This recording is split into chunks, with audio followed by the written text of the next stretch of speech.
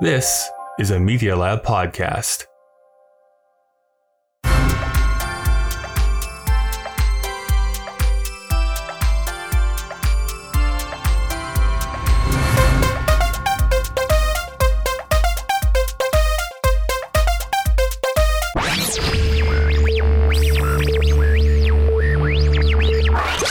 Welcome to Kyle and Dave versus the Machine. My name is Kyle. And I'm your buddy cop. And I'm the Machine. It's a podcast where a sentient machine is forcing us each season to watch movies from a specific year in order to prevent it from starting the apocalypse. The machine still threatens our lives if we don't review the films it asks us to, although we do tend to talk about the ideas of the movie rather than the movie itself. And today, we're going to be watching the movie 48 Hours, or as the poster calls it, 48 Hers. That's just not good. We can do better than that. It sounds like you're winding down, that, like a machine winding down. Her. Actually, we could talk about time that way. Partners. We ain't brothers and we ain't friends. I'm putting you down and keeping you down until Gans is locked up or dead. And if Gans gets away, you're going to be sorry you ever met me.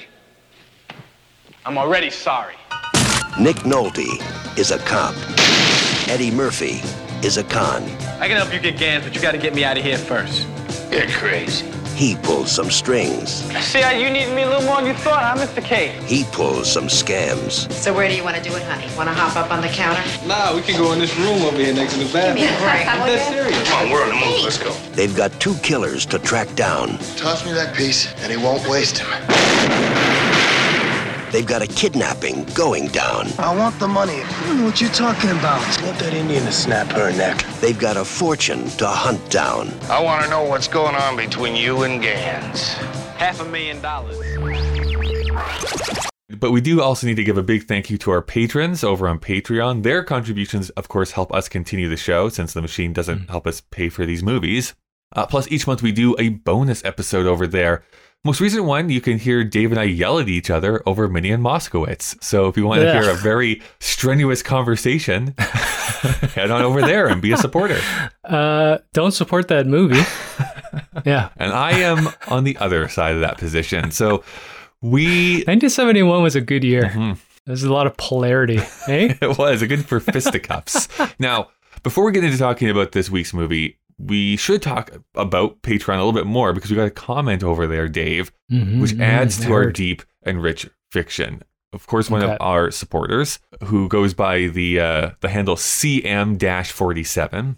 We were talking, I forget which episode, I think it was the Sophie's Choice. Sounds like an isotope, doesn't it? Sure, yes. I think that was how gamma radiation started or something. They sent in, I believe this was in regards to our Sophie's Choice episode, but we were having this struggle, right, of like, well, why don't we just go through the door again? If our guests can come through this door.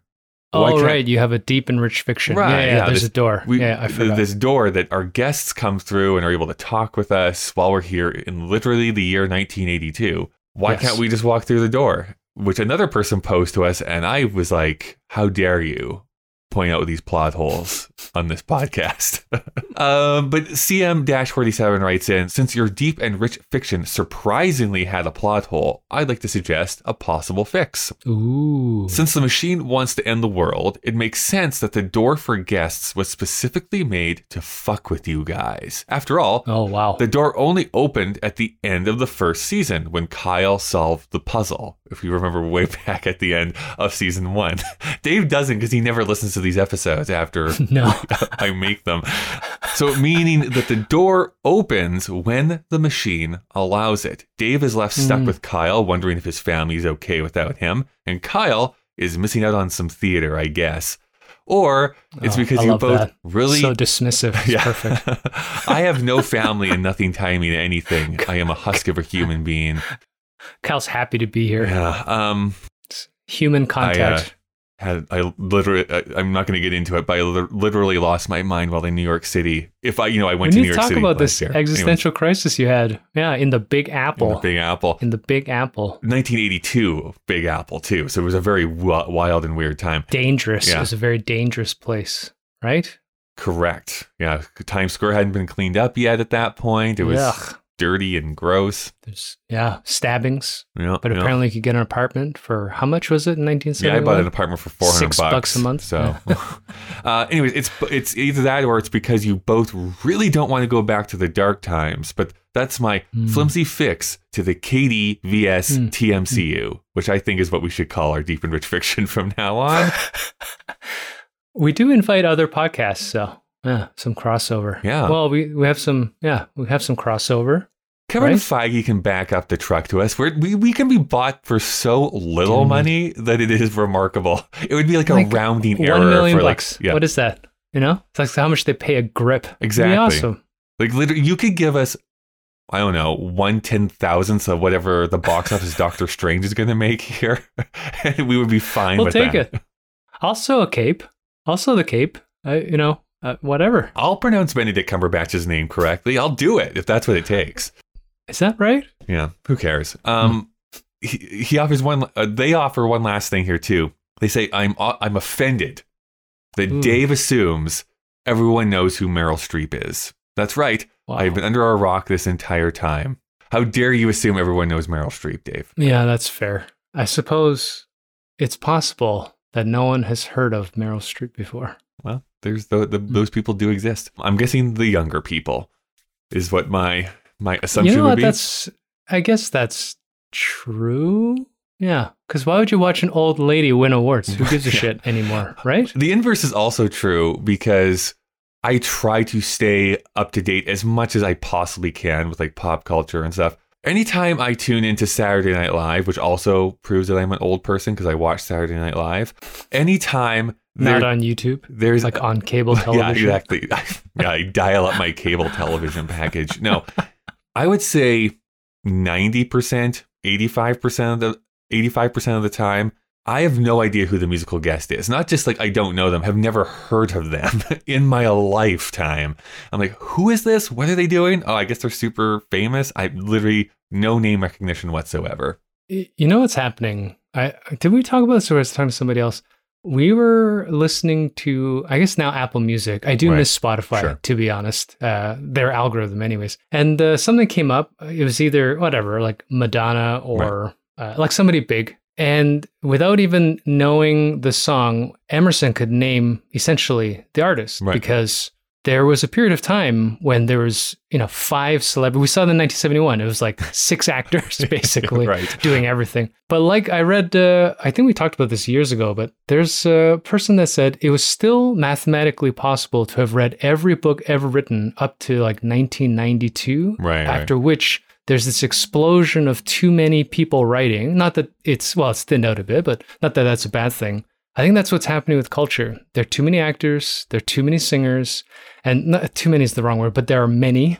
And so it's impossible not only to keep up, but for one of these people to last in the zeitgeist. I mean, Billie Eilish, whether I don't like her music, she's so big.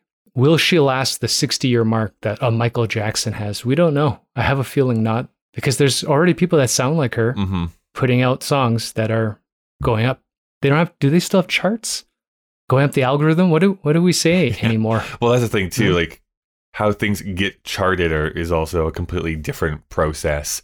It's not just radio play. It's now like, are they getting played on YouTube videos, TikTok videos? Like all that gets put into the same, whatever tabulation as far as like ballot, which is why you get things like we don't talk about Bruno being the #1 song in America. It's not because people are listening to that on the radio. It's because they're putting into TikTok videos and their kids are listening to it on their Spotify. So it's like, that all this kind of goes through the roof in that case. Luckily, everyone is going to remember you too in 50 years. Of course, Earth dies the next year. The other thing too, as far as the fragmentation of culture, I made that joke, I think, a few, months ago now. What is time? What is time? About, they're redefining the second. Did you know that?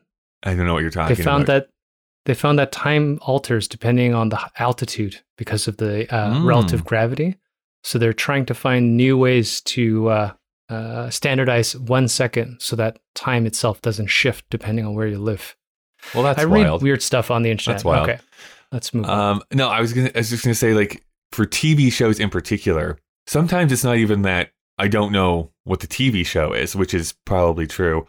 I don't even know what the station is that it's on. Like, it's like, I don't know what this service is that you're talking about. Like, it's on where, at what, like, how do I get this thing? There's that. But because there is so much in that fragmentation, I was actually having this conversation with one of our previous guests, and they were mentioning how for writers now, it's actually counterproductive to work on those shows. Like, it still matters what type of show you work on. Because if you're working on, like, yeah, I'm a staff writer on this show, but nobody watched it, nobody knows what it is, that does you no good when it's like, okay, now I'm going to try and, elevate my career. Because it's like, this is a show that never existed, really, to any extent. So you just kind of wasted your time. Yeah, it's tough. I just watched the new Howie Mandel show on Netflix. Why? The Bullshit Show. No, it's pretty good. Okay. It's pretty good. Anyways, one of the contestants is a podcaster. And it's funny because the quip was like everybody else, which cuts a little close to the bone for us. But also, I think it speaks to this idea of the accessibility of information has also, and the democratization, I suppose, of information has created this glut. Yeah.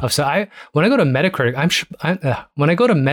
I'm surprised that they even make TV shows. I thought everybody left cable, but apparently that's just me. Yeah. People still watch sports and shit, so they pay $100, whatever it is in Canada, to get sports, right? A month. So different world for sure. But I guess we should talk about time and the way things don't make sense. Right, Let's talk about 48 hours, Dave.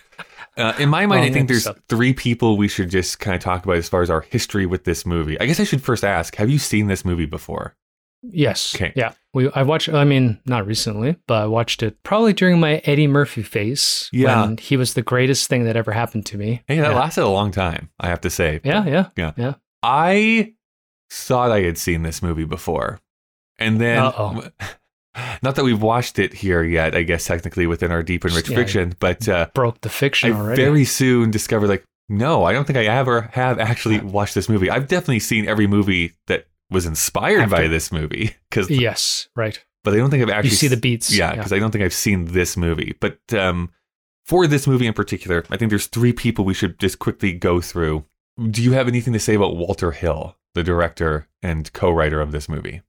Not really. I was just looking up the background. The movies that he's listed, Red Heat, it's not a good movie. No offense, Arnold. Well, I was about to say, like, you sometimes hear this with comedians, right? Like the comedian's comedian, right? The person that every comedian loves, but the general public may or may not be like super enthusiastic about them. I would term Walter Hill the director's director, because literally every person will say, Walter Hill, biggest influence in my life. Love Walter Hill. Walter Hill movies are like one of the things I love watching. It's definitely some of his stuff is broken through. Like, we shouldn't say like he's a nobody, quote unquote. I mean, The Warriors would be the big one that he would have made like right before this movie came out. So I think that there's that type of like recognition. Cult status. Yeah. And status. But if we just take a look quickly at his director filmography here, we have like, Hard Times, The Driver, 48 Hours, Streets of Fire, Brewster's Millions, Red Heat. I'm trying to think here.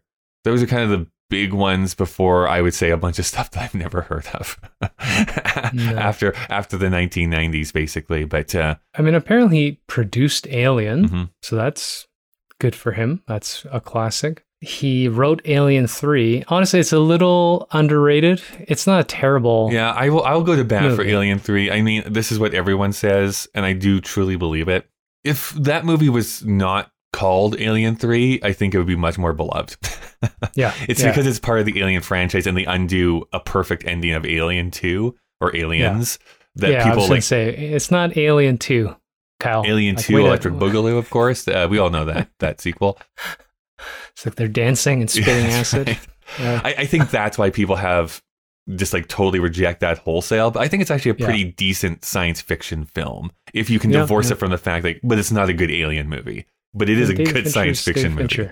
Yeah, it looks great, but that's a whole other problem. Alien 4, on the other hand, Resurrection is dog shit. It is awful. I didn't mind until the ending. And if they had not fucked the ending so bad with that embryonic gross shit. And then they had to, what's the production story? They had to rush the ending because they ran out of budget or whatever. Because that last 10 minutes. If you read up on what the actual ending was supposed to be, I don't even know if that would have worked, because it was supposed to be like sex with the alien queen and like impregnating people, and it got like really super weird. But we got to see Sigourney Weaver break a basketball with one hand. I think that's cool. She learned how to do that for real. Do the behind the shot thing. That was her actually doing that. So, all right. Anyways, so Walter Hill, like kind of a big deal, I would say, in like the late 70s into the 80s. Not for sort us, of thing. So, but for the industry. Sure. How about Nick Nolte, though? He was a big deal at the time. Yeah, who doesn't know Nick Nolte? Are we doing backstory? Not yet. Oh no, we're just doing a brief. What your history with Nick Nolte is. I think he's interesting because he embodies so much of the spirituality that I admire. Just being an asshole, right? And saying his mind. Violently racist, yeah. Just all the stuff that you admire. We haven't watched the movie yet. We haven't watched the movie yet, so we'll get into that in a second. I wish I had feathered hair, right? Yeah. But it is a great 80s haircut, you have to say. No, for him, it's like he's got the voice, right? Mm-hmm. The gravelly voice. But when I think about it, I'm not sure if I watched a lot of Nick Nolte movies. I just know him because he's got a lot of cultural presence. Because you weren't a big fan of Lorenzo's Oil, Dave? You weren't like super into Lorenzo's Oil? I don't think I've even watched The Prince of Tides. I'm pretty sure that was my anti-drama stage when that came out, because I was probably 12 or something. So, but I know him, and I think he's interesting.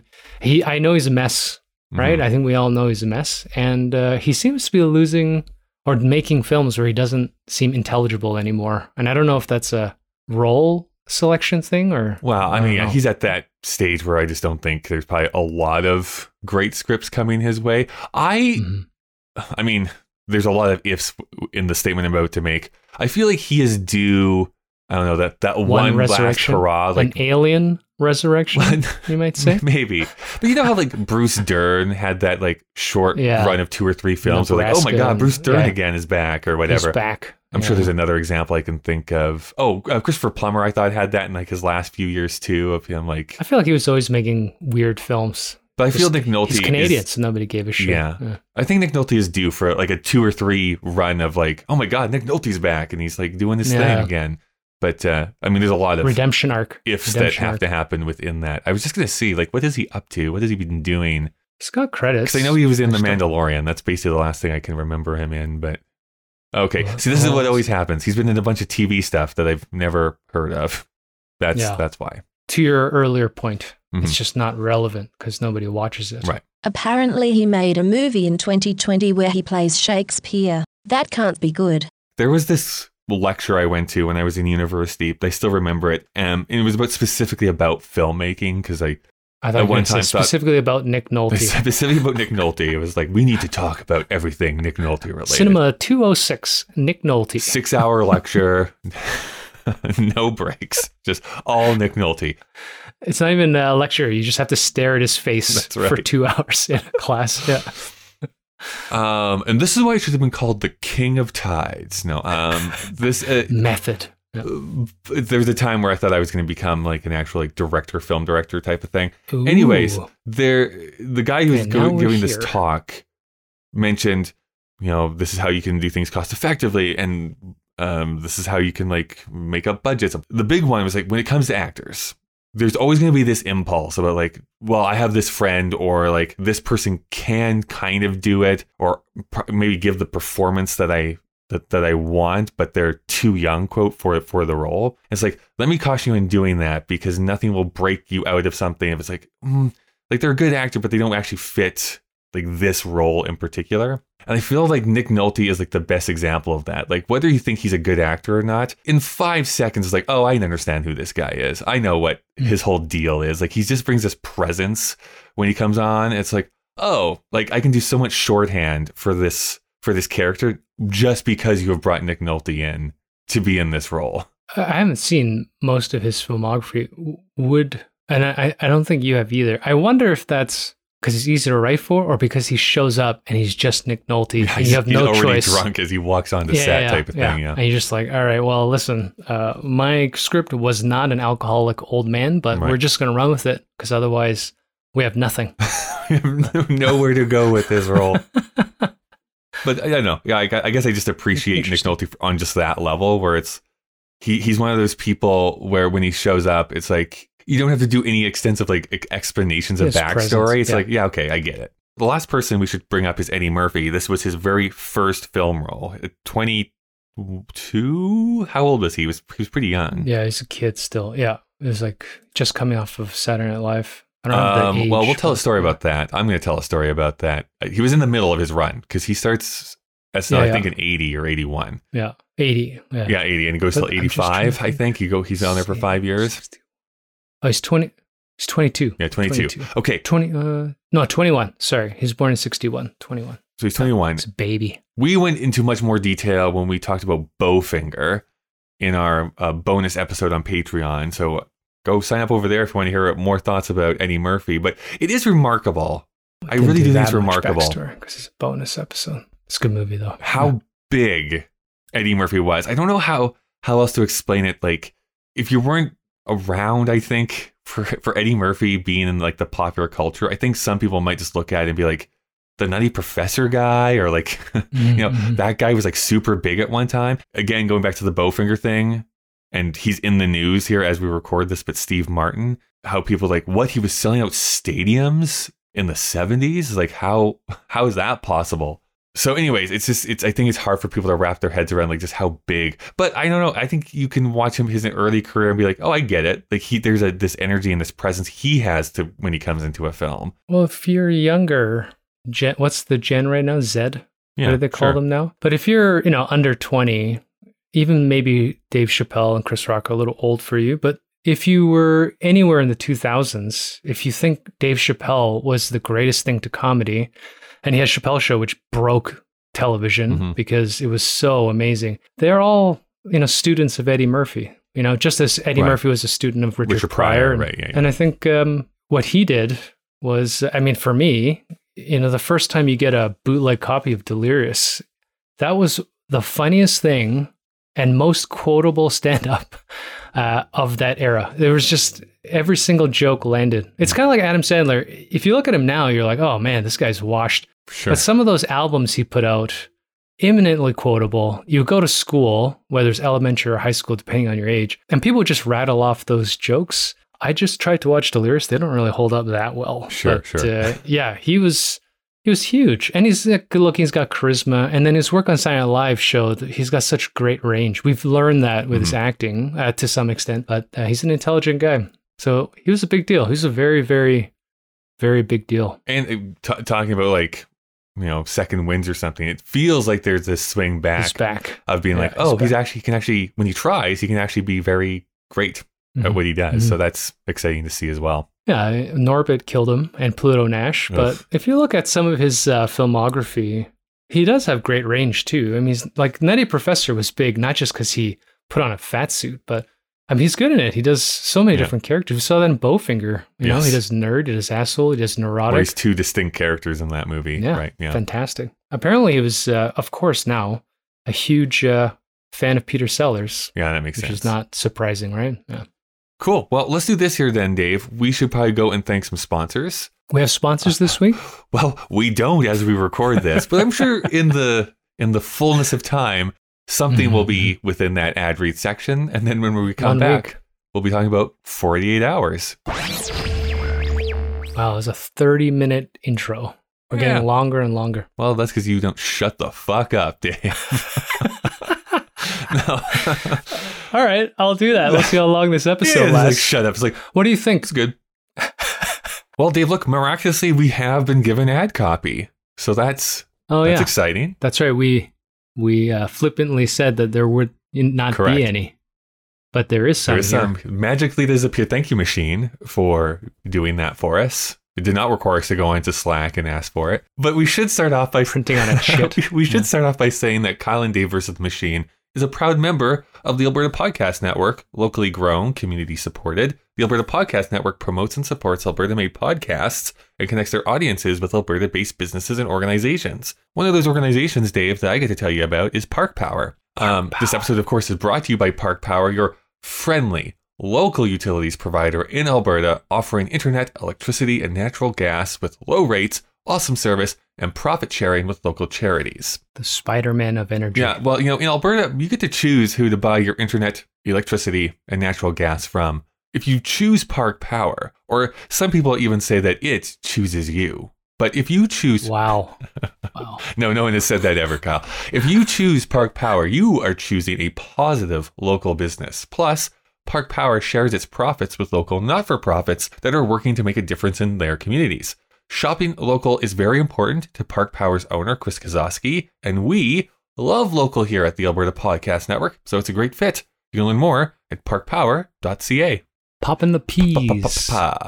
Dave, what do you have? Probably an old standby. You're probably going to talk about Pod that's Power. A little personal. Or you're going to talk about... I keep my medical history to myself. I'm going to ask you what you have, Kyle, coming back from New York. You know what? We have a new sponsor. Oh, wow. ABC Group. Sounds like something. Oh, Google, right? They're called Alphabet now, but... Yeah. Right, so I screwed that up. No, it's Alberta Blue Cross Group.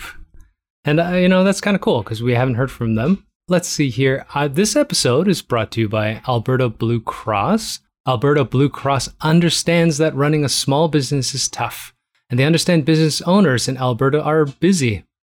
Right, Kyle? They are. Always busy. Let Alberta Blue Cross give you peace of mind with a group benefit plan. They offer health, dental, life, and disability coverage for your employees. Alberta Blue Cross group benefit plans are easy to manage anywhere, anytime, on any device, making it easy for you and your employees to access. To learn more and explore your options, head to ab.bluecross.ca. Well, Dave, we have, of course, now watched the movie 48 Hours. And, if someone came up to you on the street, one of those Gen Zs came up to you and was all like... Or if they're American, hey, Gen Z. Old man. What's this? Hey, old timer. What's this 48 Hours about? Because he has it on like a VHS tape. And he's like, I'm trying to figure out what this 48 Hours is about. It doesn't fit in my computer. Right. And this weird fiction I have just created. How would you answer that question? It's about a broken detective who's put on a case and has to use a convicted felon to find a killer and to become fast friends. Great. I don't know if that's and it's all told within 90 minutes, which is amazing. This is the most amazing part of this film. I mean, whatever our true feelings in the end about this movie, it's 90 minutes. Take note, everybody who makes movies these days. It's quickly paced, and you still get a good story out of it. It is fascinating. Because of another podcast I listen to, they're going through all of Sam Raimi's films right now, and so nice. I'm watching. That's why I saw you rent Darkman. That's a good movie, by the way. I used to own that on VHS. Well, his thing in his early career was like he had it written in his contract he would not make a movie longer than 90 minutes. And it's like you don't need it. Like, that's what he says. Like, I don't need it to be longer than 90 minutes. I can just make these movies. He actually wanted to be 85. That was his magic number. He liked 85-minute movies. That's not to say like any movie over 90 minutes is bad, but in a 2022 context where every movie seems to has to be 2.5 hours or more, it's like, oh my God, like it's nice to be in that mode of like, this is moving, like we're getting through this these action beats and understanding character and these things are landing. And it doesn't feel like I'm like, well, that was 20 minutes a bit too much. And now that we're talking about it, I feel like the Academy should just eliminate the category for best editor. Nobody edits anything anymore. When you're screening this film, you got to be like, oh, that 20 minutes was a fucking waste of time and added nothing.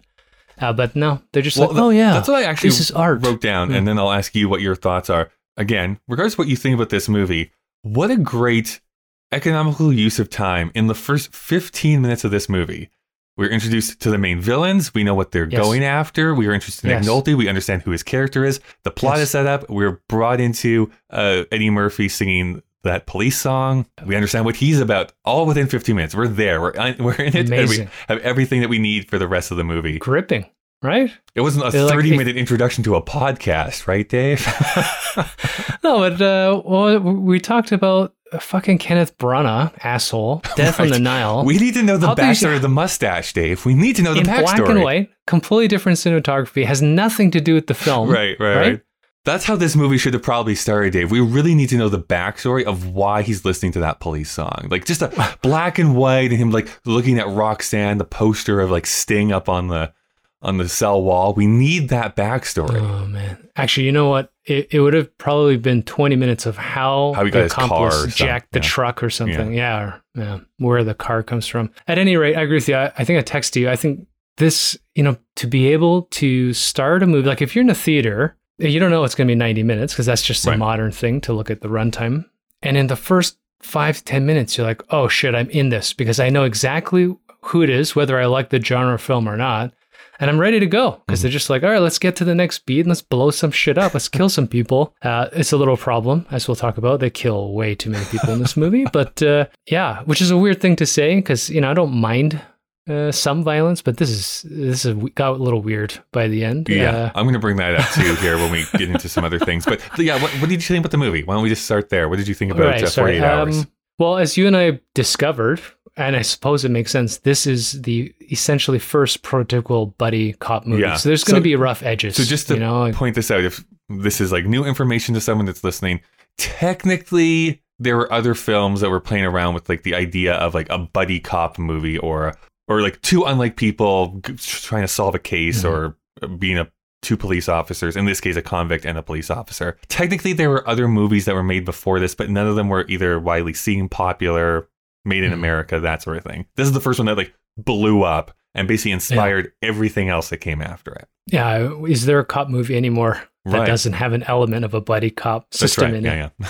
You know what I was thinking as I was watching? This is like someone watched Dirty Harry and they were like, you know what this is missing? Comedy and like a foil, right? Yeah, like I agree.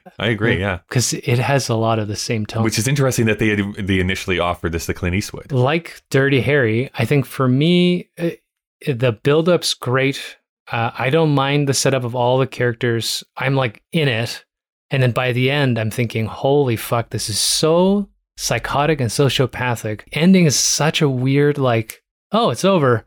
That I don't know. I felt a little empty at the end, a little offended, frankly. But as a film, I think it's pretty well constructed. It's fun to watch. The performances are amazing. The overt racism is a little hard to swallow today. But at the very least, it's trying to have this core where Nick Nolte's like getting some redemption for being an asshole. I don't know whether that works that well. Yeah. But, no, it's interesting. Like we just went off on that huge rant about how this is great that it's 90 minutes. I think if this were tried to be remade today, it wouldn't be 90 minutes anymore. It would be a full 2 hours because I think that's where people would want to lean into, or that would be the reason to remake this. Is like, let's still do that same thing, but let's see if we can lean more into him having that realization or understand like this is not how you should be a police officer with. This movie's not interested in that. But I think that there's more to it than I even realized. And I think some of the worst imitators of this genre only took the surface level parts and not like the stuff that I think actually makes this movie really work. There was a reviewer I read, it's not Roger Ebert or Pauline Kael, who was mentioning how, listen, there's a big criticism in this movie about like how like none of the women characters quote unquote matter, which is in many cases fair. It's a fair criticism. They are very much sidelined. But weirdly enough, every character is being motivated by women. Like there's this weird specter of like how the women are really motivating them to either change their lives, do something, get them to the finish line that is completely absent from all the other imitators of this genre, which is kind of a fascinating thing. This movie is pretty horny. And I think that a lesser movie wouldn't have even brought up the conversation. There's that great line, I'm going to butcher it. Nick Nolte has said the N-word. He's called him all sorts of awful things. Watermelon, right? Watermelon is the first thing he says. Melvin Van Peebles stuff. Right. Anyways, yeah. But as he starts getting that begrudging respect for this convict throughout the movie, right? They start to have that respect for one another. He does turn to Eddie Murphy and says, like, listen, I know I've been hurting you, but what does he say? He's like, I need to keep you down because my job is to keep you down or something like that, right? It's like, but the response is like, it doesn't have to be your job. Like it doesn't have to be that way. Like you are actually choosing to do this. And whether that was one of the scriptwriters or Eddie Murphy wanting to put that in as a line, because I know some of this was improvised as well. I think it's important that they kept that in the movie. I think that that's an interesting thing that they're exploring within this movie, which also includes the worst excesses of police violence. Like it is a remarkable what a 1980s audience was like, yeah, whatever. We'll just rough all these guys up. Like no one cares. I agree that it's reasonably well written, considering, as I learned, one of the scriptwriters, maybe the main one, Stephen E. D'Souza, is responsible for every blockbuster action film. Well, I'll ruin your theory, Dave. He was fired after 3 weeks. He's only kept on because of WGA rules. None of his stuff actually made it into the final cut of the movie. Because I was going to say, he apparently wrote Commando, Die Hard, Judge Dredd, and his films, according to Wikipedia, have amassed $2 billion in earnings. And I feel like there's a tone that's very similar, but this is a movie that's written by 4 dudes. Yes. Probably giggling about how much they can put in this. I just find it's kind of like Dirty Harry. The part that I hated the most was the depiction of Scorpio just as a non-human. And the same thing happens in this. The bad guy, I can't remember his name. The bad guys are so thinly drawn. It's really unfortunate because I don't know if you feel the same way. And maybe it's because it was so fractured because of all the writers that are involved. But there seems like this very obvious comparison you could be making between the two teams of like the black convict, the white cop, with like the white convict and the Native American partner and stuff like that. And none of that is explored at all. They're so thinly drawn. They're just evil. They're just there to kill people and hurt women and steal money. It's too bad. Yeah, they're not even cartoonish. It's just a bit of a joke. So it's hard. That's why by the end, it's a little exhausting. When they start off and he violently escapes from prison, I mean, there's a lot of material you could use there. Even in a 90-minute film, it just takes like one scene, even to learn what the heist was that connects the 4 or 5 bad guys. But they don't ever talk about that in any detail or whose role or how they got this bag of cash. So that's a bit of a letdown. And then the tone, it's 75% I was in it, and the last 25% I was like, what the fuck? Yeah, I think it's the wrap up that does fail.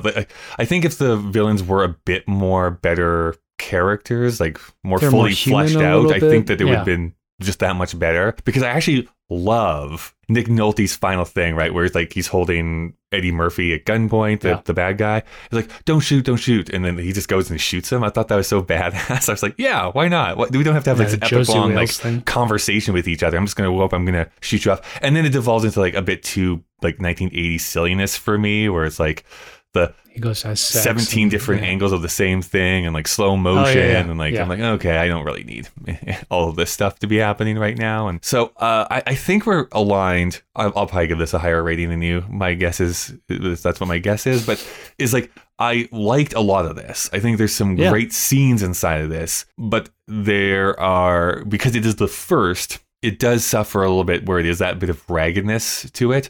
Yeah. Where some of the things that came after it, I think, just refined the idea to its best possible state. So the shell is there. The performances are great. There's some phenomenal sequences. I love both of the bar scenes. I think they're so great.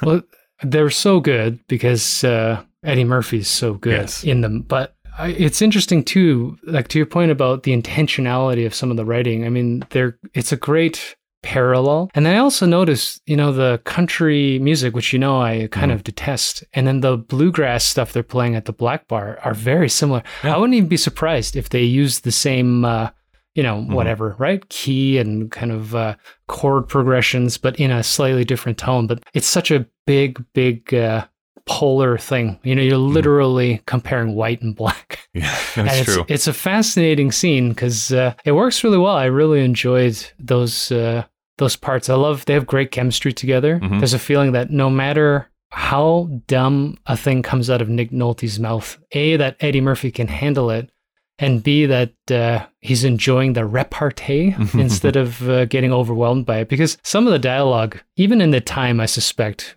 would have been offensive because they really go after it in a couple of pieces with the overt racism. They really lean into it much more than I thought they were going to. But a little jarring. Yeah. By the way, that cowboy bar, that basically was what my grad was like. So that's all I could think about. If I wrote notes anymore, it would just be like Calgary. Calgary. Yeah, basically substitute Torchies for like cowboys or something like that. And like that. Honestly, I mean, I know it's not good to generalize, but holy shit, what a prairie-looking bar, pal. I will say too, I like when he's trying to when he's trying to pick up women later on. He's like, I'm Reggie Hammond. And she goes like, so what? Like, I love that response. I think that's such a funny response to have back. Can I add, there are two celebrity misses that I had. I thought the bartender might have been Meatloaf, and it's not. And then I thought the one girlfriend hooker was Xena, but it turns out to be the Star Trek woman, Tasha Yar. Oh, and that's who that was. Okay. Yeah, I was like looking at her face and like, it looks a lot like Lucy Lawless, but that's weird. The timing doesn't work. Yeah, it totally doesn't work. And it turns out it's Lieutenant Tasha Yar, which Dave, is great. Here's what I think. I think we need to bring back hot dogging into the popular vernacular. They say it like 3 or 4 times. Like, is this just a thing that people said back in 1982? You're hot dogging it out there, Nolte. Oh man. I also thought that the police chief was like bad. Like, I didn't way over the top. Really bad. I don't know. They lampoon people with that same character now. Yeah.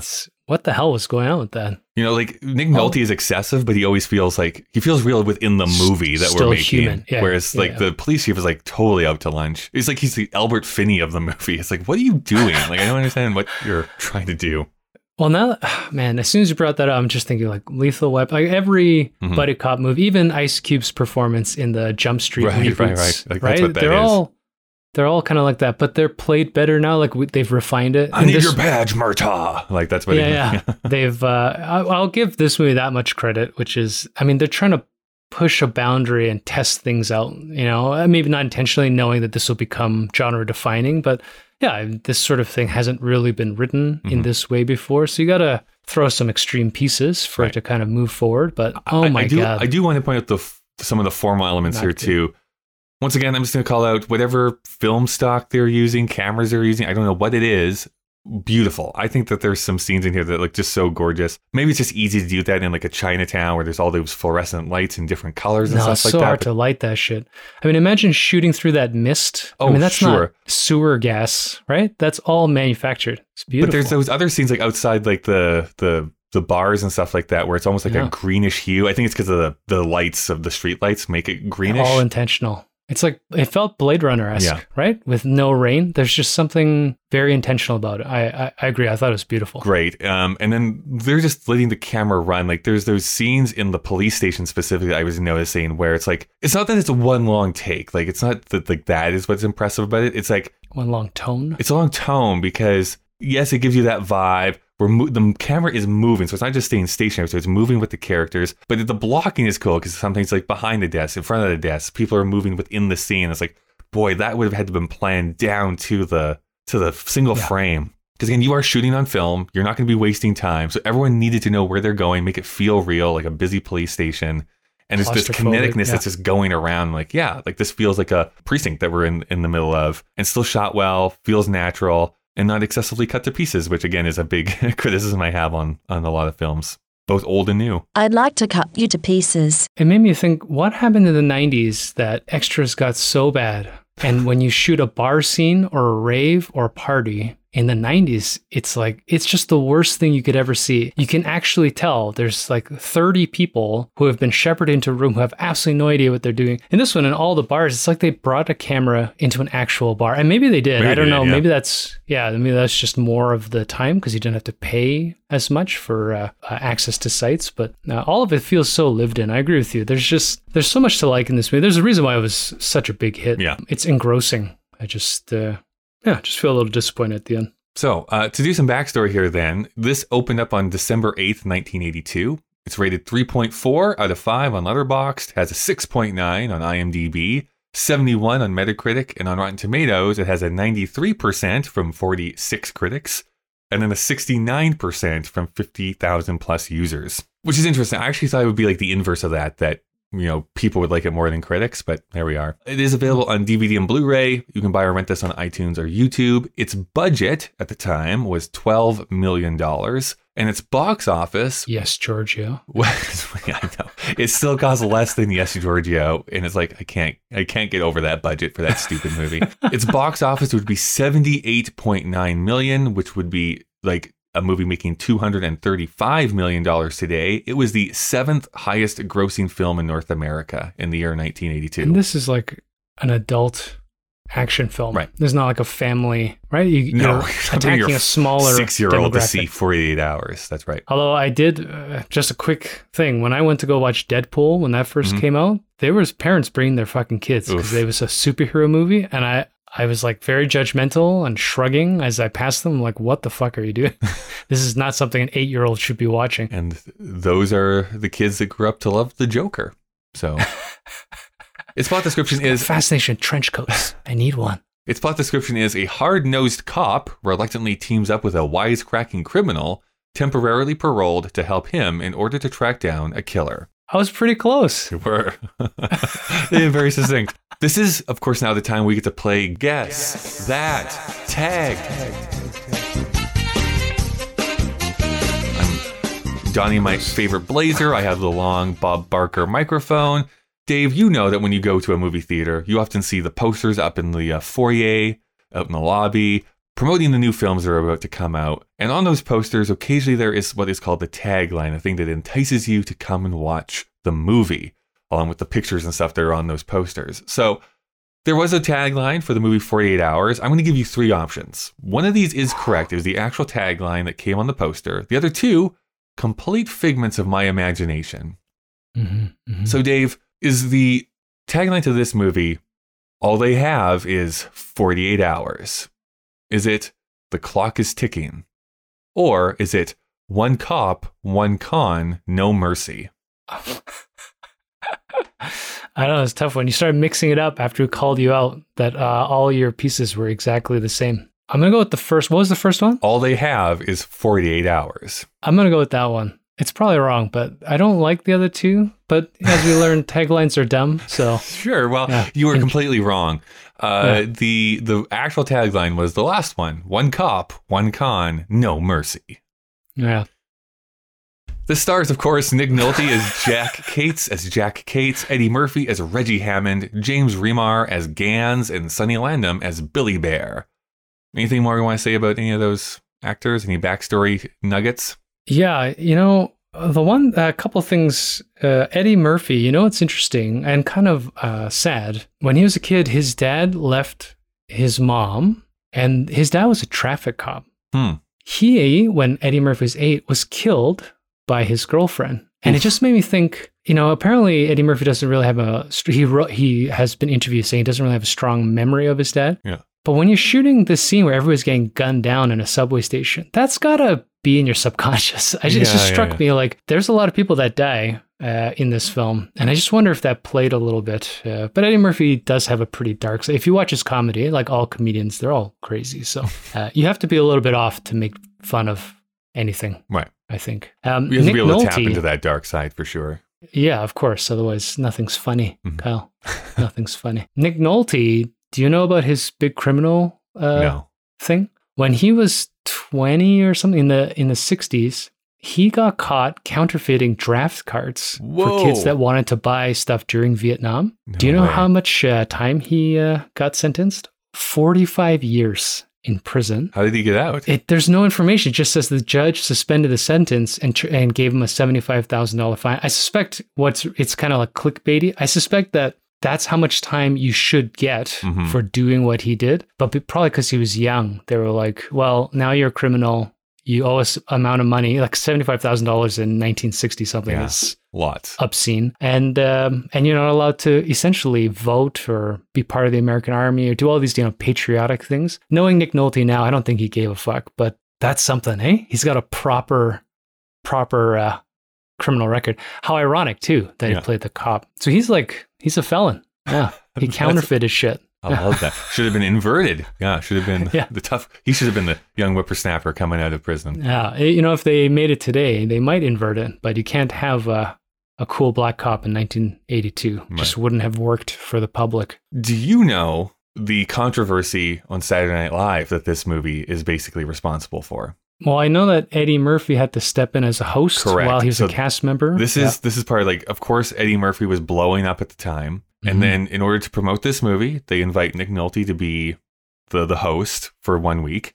He comes, he's doing rehearsals, and then he goes down with some 103-degree fever. He just cannot do the show on Saturday night. So they scramble. And what they decide to do is he's kind of here to promote the movie 48 Hours. So why don't we use the cast member who's in 48 Hours to be the host? So it's the only time that the current cast member of the show hosted the show. It wasn't like they left and were coming back to host the show. But it caused a lot of division with his castmates because like, well, why can't one of us? Why does he get to do it? Yeah, why can't one of us host this show here then? So it actually caused a bit of friction behind the scenes that they decided to go that route.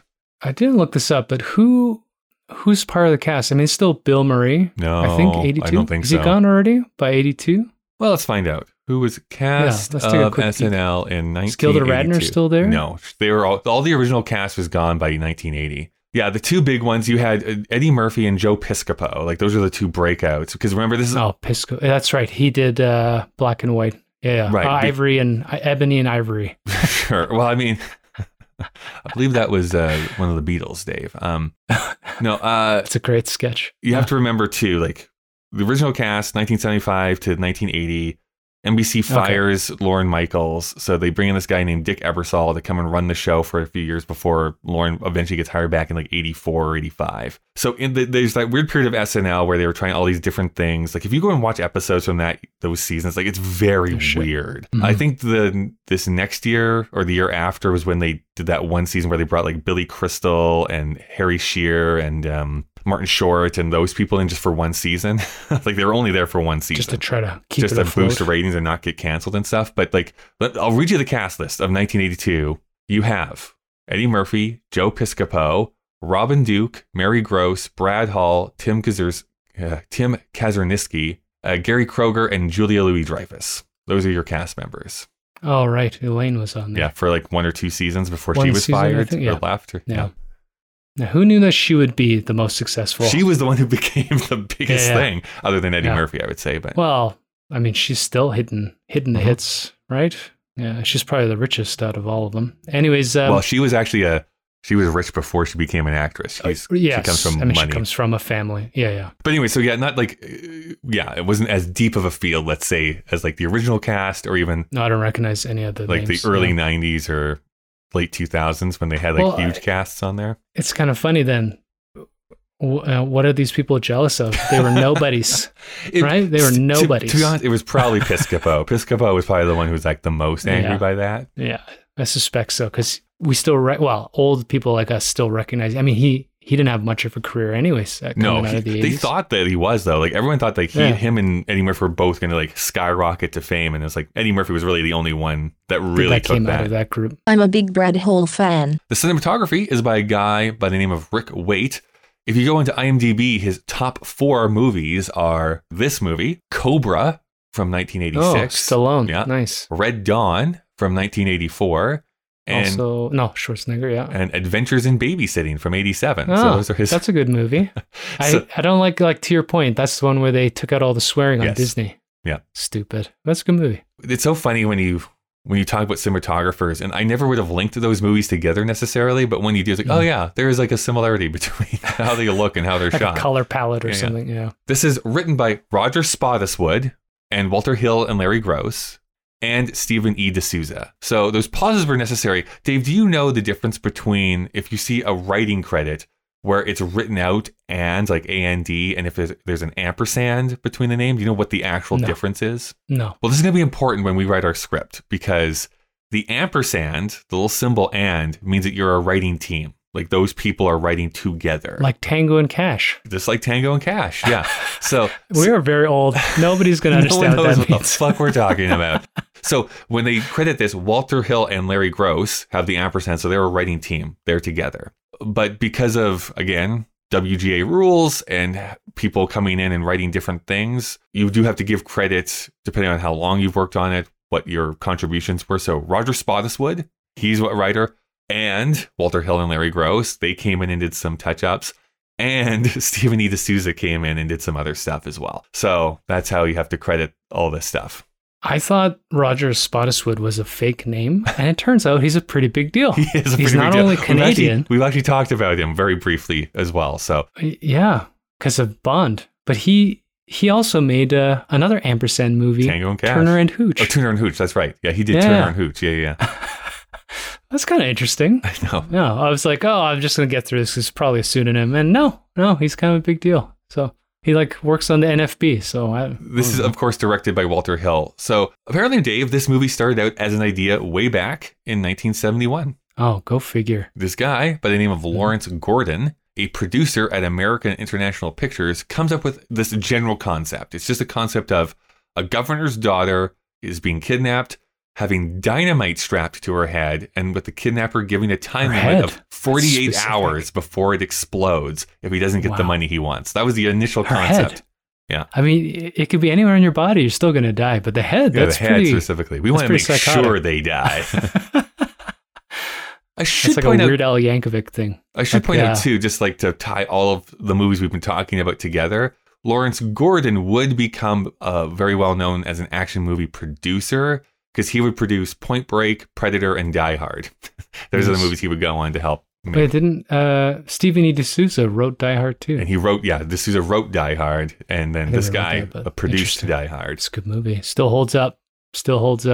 Gordon met Walter Hill when they wanted to make this movie called The Last Gun, but that falls through. They make The Warriors instead, and Gordon still wants to make this movie called 48 Hours, so he gives the assignment to editor Roger Spottiswoode, who, by the way, edited Straw Dogs. He takes a crack at the script. This would actually turn out to be his only ever screenplay, because technically, he did the first draft, which is why he has to be credited. He then would have technically created the characters. So the sequel to this movie, if they ever reboot this movie, he gets paid again because he created the characters. He'll always get that.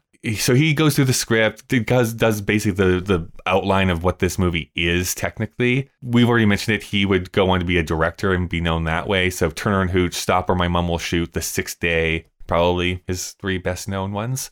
Script is done. Pretty okay movies from my youth. They probably don't hold up well, but that's okay. Script is done. It gets bounced around to a few different studios. Different directors and stars are interested. We've already talked about Clint Eastwood being thought of as being the lead actor. He was also interested in directing it too for a bit, but it gets placed in front of Walter Hill. He likes the general concept, but actually wants to add one element to it. He liked the idea of actually pairing this grizzled older cop with a younger black star. That was what he wanted to add into the movie. Richard Pryor was mentioned specifically as being the inspiration in changing the executives' minds about how a black person could carry a movie. So the producers are on board for them to try this out. Hill also wanted this film to feel improvisational.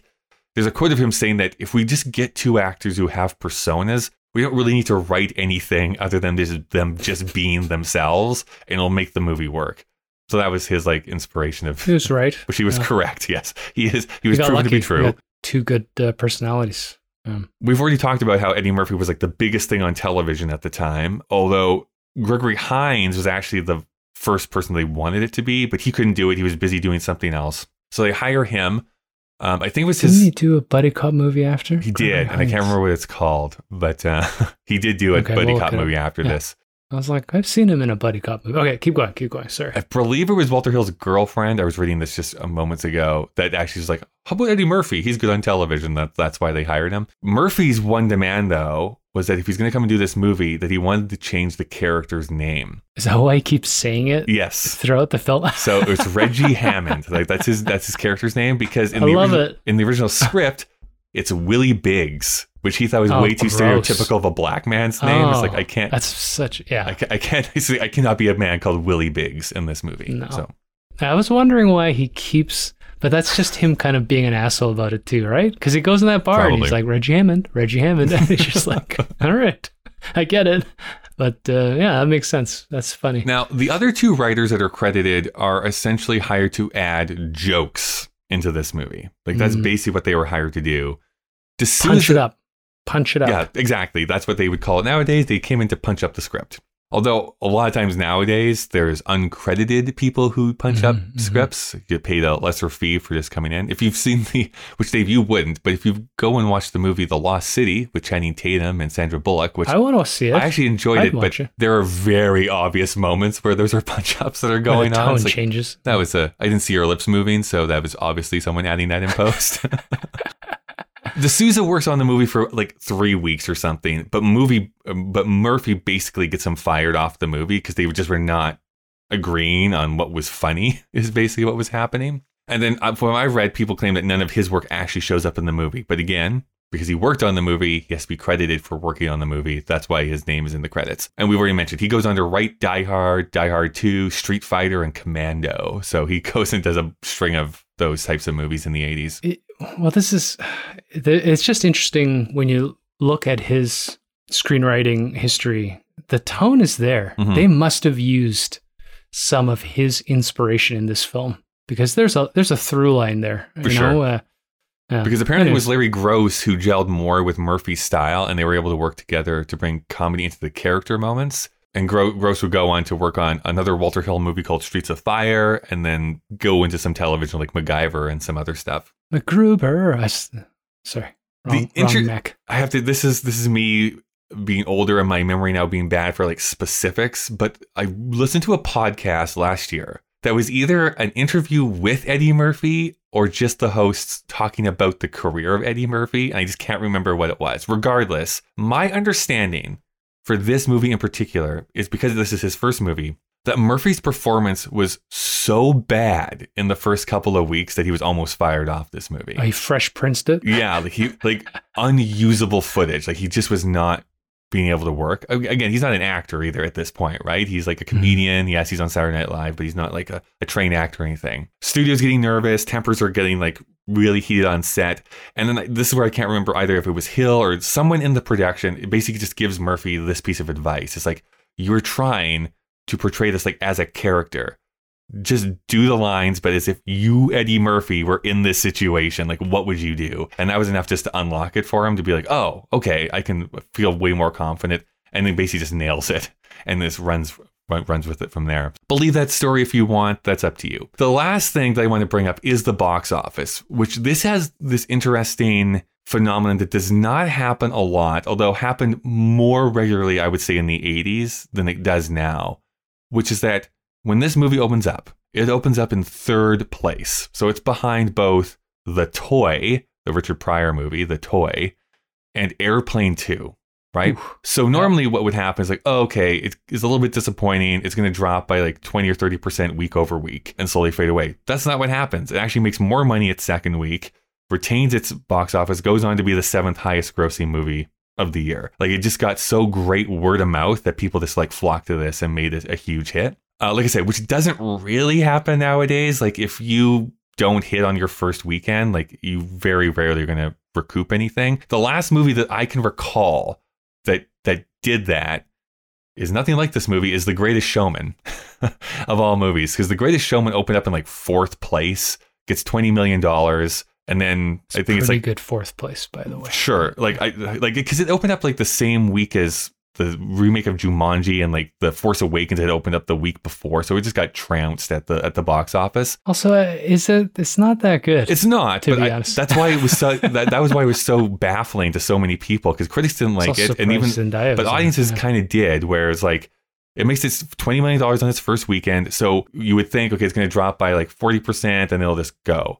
And it doesn't. It drops by like $5 million the next week. And this keeps making $10 to $13 million every week for 4 months. And it's just like, why? And it goes on to be like the biggest thing in like the last decade or so. It's like, no one really still understands why that movie made so much money. Probably because people are just so tired of being cynical. And they're like, it has a circus in it? I need a circus in my life. And then you watch it, you're like, oh, this movie's kind of depressing. I need Hugh Jackman to sing at me over and over and over. Yeah, well, that's the other thing. I mean, Les Mis was reasonably well received. You know, he's talented. You're like, he sings again with an elephant? With Zac Efron? Yeah, right. And with Zac Efron, he was... Well, yeah, we're not reviewing that movie, but... All right, well... If only they'd make a movie with singing elephants. That's box office dynamite. I didn't realize Zendaya was acting that early, too. I mean, that movie's not that old, but she's been around for longer than I thought. Yeah, good for her. So the other thing I wanted to bring up, there's just a few other notes that I wrote down here. I do always like to think about this at the time in 1982 versus how we're looking at it now. I'm conflicted about this. As you know, like you always get a little bit angry for me trying to justify my feelings. If you have a clear conscience. Sure. You don't need to justify anything, Kyle. Here's what I'm thinking about. Is just the feeling that we currently, like as a culture, broadly speaking, a culture has about cops now in 2022 versus what they were probably in 1982. Not even talking about the police brutality and stuff like that, but it's like, I just don't think, if you were to make this movie, if I remake this movie, I truly do not think you could make Nick Nolte be as big of a fucking awful jerk as he is in this movie. No. You just couldn't. The loose gun's gone. Like you can't do the loose gun cop anymore. He could be a jerk, but he couldn't be like roughing people up in the streets. Like you couldn't do that. I mean, half of the film, as a modern viewer, you're like, none of this is admissible anymore. Right? It's like, this would be thrown out of court in a second. There's no way. He kicks down a door, you're like, there's no point now. The movie's over. Until you realize, like, obviously he's going to kill him at the end. This has nothing to do with arresting anybody. But yeah, I felt that too. I was getting this feeling about halfway through the film where it's like, this is not a police procedural, right? This is it's a fantasy of like what a cop film is going to do, right? Yeah. It's just, they were like trying to see how many cops and civilians they could shoot for no reason, giggling at the body count total at the end. I agree with you. I think we've gotten very technical in so the police brutality and racism is clearly a common theme in American culture. Sure. I mean, all cultures. So it is, and then you and I know this, both ourselves, but also in film. New York in the 80s is not New York today. Right. New York today is still scary and weird as fuck, but it's pretty and it's vibrant. And when people yell at you, it's just part of that culture. The New York in the 70s, 80s was like, you will die. If you walk out in the street, someone could just walk up to you and stab you in the face, strap dynamite to your head. Right. But all those themes are still there, cops that are not so much bent in this film, but we have a natural distrust for the law in this country, in this culture. But man, it's the procedural part. We're so technical now. I mean, why are we thinking about legal proceedings when you watch an action film? The idea of like sophistication, right? Like there's things that an audience in 1982 would not have probably been privy to, but with 40 additional years of police procedurals on television, of like true crime podcasts, of whatever you want to put into your life. It's cops getting fucked, screwing up investigations. Oh yeah, like on both sides, social media, right? TikTok, and knowing what it is like, we just know now. Immediately, it's like, oh, you can do that. They throw that. That's inadmissible. Like you absolutely could not be doing what you're doing right now. And so I just don't think that would have been even a glimmer of perception in 1982 when you went and saw this movie. Like the two women, again, I don't know if they're girlfriends or hookers or whatever they are, but I mean, they do bring it out. It is broadly known that you can't kick a door down in, without a warrant or whatever. You see that in many police films. I just think they were it's more for me, like when he's like bouncing the guy's head off of like the police desk. I'm like, no, like you're just not doing that in front of everybody. Yeah, it doesn't work that way anymore. The loose cannon, even driving a beat up Cadillac with a gun strapped to your, that's a lost art. You just can't cop anymore like the good old days. That's right. No. I do want to just put a fine point on one thing that you just brought up. I really do wish the women did have a little bit more to do in this movie, but I mean, that is a 1980s thing, I think, more broadly. Well, I was surprised the girlfriend got credit. Her character is like useless. Third build. That's what is so fascinating to me. I mean, she's not a bad actress. It's not her fault. No. It's just she shows up to be naked in lingerie at a bar, to cry on a phone, and then that's it. I mean, you could tell four guys wrote this in the 80s. There's nothing in it other than the women are pretty. It's kind of sad. I do want to just bring up how naturally funny I think Eddie Murphy is without like hamming it up, like what would happen in the early 2000s, I think, with him, where it's like, he's just funny to listen to and watch. I think that's great. I think that's why he got so famous. When you watch Delirious and Raw, I mean, Raw is less so he's too famous by that point and it's kind of so extreme, but you can tell there's a guy, those natural comedy guys that, like Jim Carrey's a pantomime of a human being, but you can tell that even if you sat in a room with him and he was just going to talk politics, you would start laughing because he has charisma. There's just something about the way his mind works, too sharp. But I don't know, Eddie Murphy has that. He just appears so intelligent, even when he's acting like an idiot. There's something underneath there, which I love. He's good at that. He's good at that. Dave, the other thing that makes it very clear that this was written by four men, do you think that we, like just you and I right now, should just get into a fist fight and then like each other afterwards? Like we now respect each other because we beat each other up. Oh man. It's so it's such a a male fantasy of what like real friendships are like. It's so weird to me. But Emerson said that one of his friends at school asked him if I was gay. Like you? Yeah. Oh my God. Like apparently went to him and he said, "Is your dad gay?" Like, I don't even know if, 8-year-olds understand what that means, context. Yeah. It makes me wonder if his parents are saying that. But I just think it's funny, like talking about gender roles and this idea of A, what makes you a man, or B, how you're supposed to relate to each other. I would love it if your son had just said, like, my dad's never been happy in his life. So actually, that's not the dad he knows. But if he knew me, 10 years prior, before he was born, maybe. No, I grew up, right? In like 90s, 80s, bro culture is still pretty strong. And of course, of course people think like that. I've been drunk at a bar and we yell at each other because you think it's cool, right? But we're getting past that in some respect. Although the extreme is the opposite, where we're getting incel groups and people planning insurrections and shit to prove how masculine they are, hyper masculinity. At least in the entertainment. I wear all my furs on top of my head, like with no clothes, dynamite strapped underneath the thing. People are trying to wake up from that, but I don't know. We're in this moment. Who knows? 10 years from now, maybe that'll be a thing again, where you got to wear blue if you're a boy. I can't believe people still do that, right? Like when they do those stupid pregnancy announcement. Why did they do that in the first place? Well, pregnancy announcements, I don't know, like stupid. I don't know. I don't want to get on too much of a rant because I am convinced that was not a thing when I was growing up. I never had ever heard of like a gender reveal party in my entire life. This feels like a very new thing, and I think it's the stupidest thing I've ever seen in my life because who cares? So dumb. Who gives a shit? Yeah. And why is it blue and pink? Right? Why are we forming these cultures immediately? It's so weird. But it is so innate. If you shop for kids' clothes, Kyle, the kids' girls section is like 40 rows and the boys section is 1. That's fucked up. Well, it's a really weird thing. It's, I think, slowly maybe getting better because I remember not buying pink for the longest time, even though I wanted to, because I don't want to make it seem like I'm too That's gay. That's a girl's color. Right? Yeah. So Emerson's favorite. Today he's all pink. Yeah. We didn't, he's got a pink hoodie, pink shirt, pink regular pants, pink socks, pink shoes. And I'm like, fuck it. If that makes me gay, I'm happy. Fuck all these other kids. Who gives a shit? He's happy. He skips to school. Yeah. We woke. So much though. Woke police over here. The other thing that I know a lot of people will say is maybe a criticism they level at it. It is unintentionally perhaps one of my favorite things, my favorite tropes in action cinema is how easy glass windows break. It's like the candy glass, a small bit of wind in that it shatters into a million pieces, and nobody's cut. I love. No one is bleeding. And it's like when they're trying to escape, it's like tap, smash. Like it's the whole thing that just completely obliterates itself. I'm like, all right, whatever. I like the idea that you can dive through glass. That you can dive through glass with your hands first, and they wouldn't break at the wrist.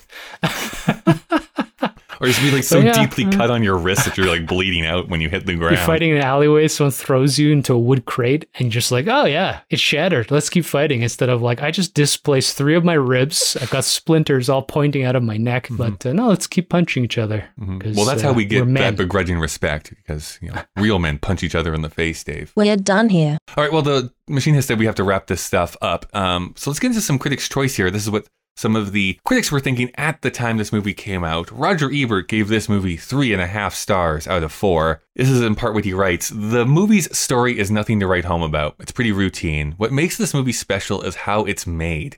Nolte and Murphy are good, and their dialogue is good too, quirky and funny. Character actor James Remar makes a really slimy killer, genuinely evil. Annette O'Toole gets third billing as Nolte's lover, but it's another one of those thankless women's roles. Not only could O'Toole have phoned it in, but she does, spending most of her scenes on the telephone, calling Nolte a no-good bum. The direction is by Walter Hill, who has never been any good at scenes involving women and doesn't improve this time. What he is good at is action, male camaraderie, and atmosphere. His movies almost always feature at least one beautifully choreographed, unbelievably violent fight scene, and the fight scenes this time are exhausting. In 48 Hours, Nolte and Murphy are human, vulnerable, and touching, also mean, violent, and chauvinistic. It's that kind of movie. That's what he had to say. And I loved it. 3.5 stars. I mean, I mean, it always depends on what your litmus test is for that. But sometimes it's like, yeah, like I can understand like this is a dumb action movie, but I enjoyed it for what it was. I just like comparing the tone of the script with the final score, right? It's like that sounded very negative the way he was writing that, but 3.5 stars. I have never seen a worse film of my life. 3 out of 4. Well, he's a bro, right? But it's this is what we do. This is what we do. 3.5 stars. So I will now admit that I kind of skimmed through Pauline Kael's review. It's probably too long. It was very long, but it's one of those things where it's like I don't really know what you think. I shouldn't say that. I feel like the 80s, she's been really all over the place. Well, she doesn't give a rating, so it doesn't like maybe clarify that into place. But like from my opinion, like if it was like a 5 scale, it's like a 2.5 out of 5. Like there's some stuff she really likes, some stuff she doesn't like. So she kind of keeps going back and forth what she's saying. This is how she ends it off, though. The picture represents what in LA is called professionalism. Its only goal is box office, and it appears to have been pared down to just what it can sell. What's left in, of course, is Nolte defending Murphy against McRae's complaints and yelling, "He's got more brains than you'll ever know. He's got more guts than any partner I've ever had." And in the film's biggest scene, in a redneck country and western joint, just your everyday San Francisco hangout, Eddie Murphy, using the badge Nolte has handed him, intimidates a mob of angry crackers. The audience has been so hyped up by then that it roars with laughter, as if white men really were terrified of omnipotent black cops. Murphy is a whiz of a performer. He has concentration and intensity, and he's so young that there's an engaging spirit in what he's doing. But this picture is plastic paranoia all the way through, and it has handed him a dubious victory. Pryor made white people understand his resentments, and it felt good to have that stuff out in the open. 48 Hours brings out invented, distorted hostilities and is being cheered for it as if it were doing us a service. I do want to point that out, though. I do think that's 3.5 stars. Yes. I rate you 5 thumbs up.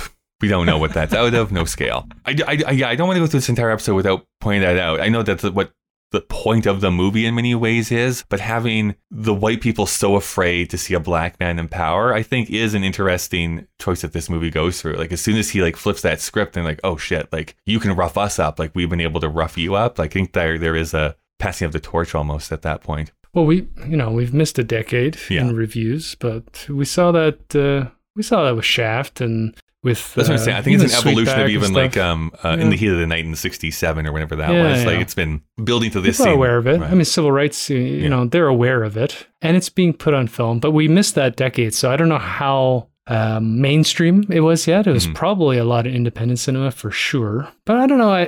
To both those reviews points, this movie is so popcorny.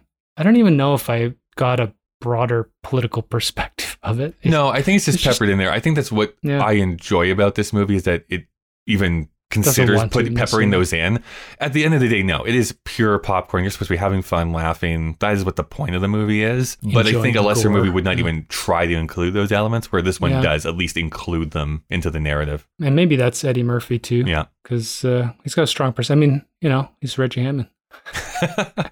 What was that name again? I think I like Willie Biggs better. Dave, we do have to ask this question that we ask each and every week. Does this hold up, and is it still culturally relevant? It's hard. I'm like medium on both. It holds up, like we talked about, in its 90-minute runtime, its build up, but the ending is so dumb that I don't know if it's that fulfilling anymore. And it's been done to death because it is a genre-defining film. So I'm a lukewarm, tepid on that. If someone said to watch it again, I'd still sit down and watch this. So I don't know what that means, Kyle. Is it holding up? I think it does hold up. Although I think you do have to be very upfront and be like, this is very much a movie of its time. Like I really do think you can feel like this is it's very 1980s. It's very 1980s. So I still enjoy it, but like, is it a transcendent film? No, I don't think it is. But it still holds up. I'd watch it again. Do you think anyone under 30 would? I suspect not. Probably not. Anyways, I think there's elements here, but I don't think a modern audience would. Like if you don't know who Nick Nolte is, you don't know who Eddie Murphy is, and you've seen every buddy cop movie, which is like 3 a year for the last 15 years, this movie's gonna drag. Not drag because it's quickly paced, but it's not gonna be that fun. It is true. Like I mean, even those movies are getting older now too. But if you watch a 22 Jump Street, for instance, it's like, oh, like this feels like the movie that movie's making fun of, which it kind of is. There's been that so much of evolution in the meantime. There was a sequel called Another 48 Hours that came out in 1990, which I've been told is very bad. I've never seen it, so I don't know. What I read up on that, though, is that the studio took it over and recut it, so it just doesn't make sense because they literally cut out an entire plot line from the movie. We're waiting for the director's cut. Yeah. Anyways. 2.5 hours. Zack Snyder will be in charge of it. Mostly it's yeah. But the Martian Manhunter scene that happens at the end of it, totally worth it. There was a remake in Hindi in 1984. So there's a Hindi remake of this movie. And then there was a Hollywood remake that was supposed to kind of start happening in 2017, directed by the Safdie brothers and starring Gerard Carmichael. But apparently that's been changed to be like an original concept. So they're doing something a little bit different. I don't know who any of those people are, so I couldn't tell. Gerard Carmichael actually just came up with a comedy special here recently. So you know the Safdie brothers, they did Uncut Gems. Oh, did you hear that, Sai? I like Uncut Gems. It made me so tense watching that movie. You love anxiety? I did. I thought you hated anxiety. I do, but when I watch it in a movie, it helps me live through that experience in a safe space, Dave. But it's like, I've never... Like, he's good in it, right? But by the end, I was like, I just want to throw up now, because I don't know what every happened. choice you've made has made me want to die. Like, why are you doing this? What are you doing? It's not a bad movie. I hated watching it. Well, we do need to... That's like Ebert. I write like, oh, why did this is so fucking... I felt terrible. 3.5 stars. I hated every moment watching this film, but it's solid, 4 out of 5. Okay, Dave, we do need to rate this film, but before we do, that is what Dave and I thought. What do you think? You can send any feedback to Kyle and Dave vsthemachine@gmail.com. You can also find us on Twitter or Instagram with the handle KDVSTM. We also release 2 videos each week on our YouTube channel that matches the movie we're talking about that week. So on Mondays, we react to the trailer, and then on Fridays, it's a mini review of that film. If you want to see the entire list of films we've watched and the ratings we've given, you can go to our Letterboxd page. That's letterboxd.com/KDVSTM. And if you want to support us monetarily so that we can continue doing this podcast and not usher in the next apocalypse, you can go to our Patreon page. There's a link in the show notes of this episode. You can support for as low as $1 a month. Something that you can do for absolutely free is to leave a rating and review on whatever app you use for podcasts. So let's get to the rating of this movie, Dave. Is it 3.5 for you, or what are you going to do? 3.5 stars. No, I think we'll go with a 3.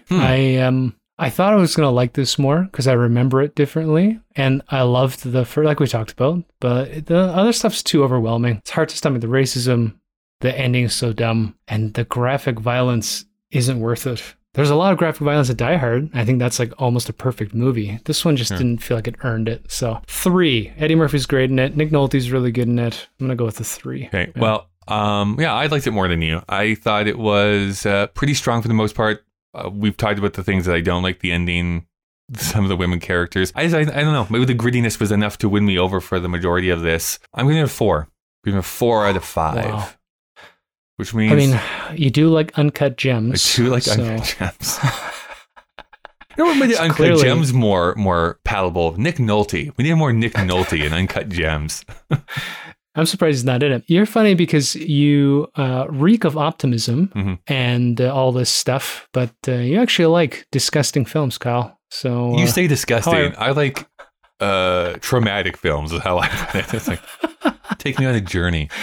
So that's going to average a 3.5 in our ratings. That is tying with 3 other movies. But let's go up from bottom to top, have a conversation. We'll see where we want to stop it. So at the bottom of that list is Fitzcarraldo. Do you think that this is better or worse than Fitz? Yeah, I would agree with that. I think, again... Doesn't aim for as much, but yeah, it's better. The A-B test of like, which one do you want to watch more? I would pick 48 hours. Which then, above that is Gandhi. So... I would put above Gandhi. You would put 48 Hours over Best Picture Oscar winner, Gandhi. We've talked about Gandhi. Well, we didn't talk about Gandhi, actually, Dave, because you were not on that episode. Well, we did on the video. Which is why this is rated so high, because your rating doesn't count. Like Fitzcarraldo, it aims for too much, and it's boring. God, it's so boring by the end. That last hour, such a Of drag. Gandhi you're talking about? Yeah. Yeah, I agree. I would put this above Gandhi, too. So then, do you think we put this above or below The Verdict? I would put it below The Verdict. I like The Verdict better than this movie. Again, the ending was such a cop-out, but it's only like 5 minutes instead of a weird, violent shootout and then a scene where Eddie Murphy gets sex and they decide to split the money or whatever. Verdict was a much better film in my opinion. So Yeah. Yeah, I think I would agree with that. I gave a higher rating here to 48 Hours, but again, if I'm looking at like what it's trying to do better, I would probably err on the side of the verdict. And Paul Newman is Paul Newman. Come on. Paul Newman's Paul great Newman in that movie. I mean, Nick Nolte's an alcoholic too, but Paul Newman plays it better. Mm-hmm. So, That is true. Well, then that means that 48 Hours is going to enter our list at the number 6 position. Pretty high. It's good. Yeah. All right. Well, we should probably find out what we're watching here next week. I'm just going to push this button. All right. I have a memory of this showing up on Criterion a few months ago, but I have no idea what it's about. We're going to be watching Smithereens next week. Smithereens. It feels like the name of a deli in Calgary. Oh, my Smithereens on Rock, please. Yeah, just there a deli that has the name similar to kill the chicken and hold the eggs, or whatever patter they do to the staff in the back. Well, so what do you do to beef that makes it corned? You just rub a cob on top of it. You just mash that cob in as much as you can. Just get all the E. coli out with a raw cob. Like, what is corned beef? I don't know. It's good, but what is it? I don't know. I'm more of a pastrami man myself, so. All right, well, that's uncut. No, it's so what's going on? Dentist, arcade, money, door. It's your story, man. That's I'm just an active participant in it. You're setting it up. I don't know. Tangled webs. So let's leave this on a cliffhanger. I'm just gonna jiggle this door.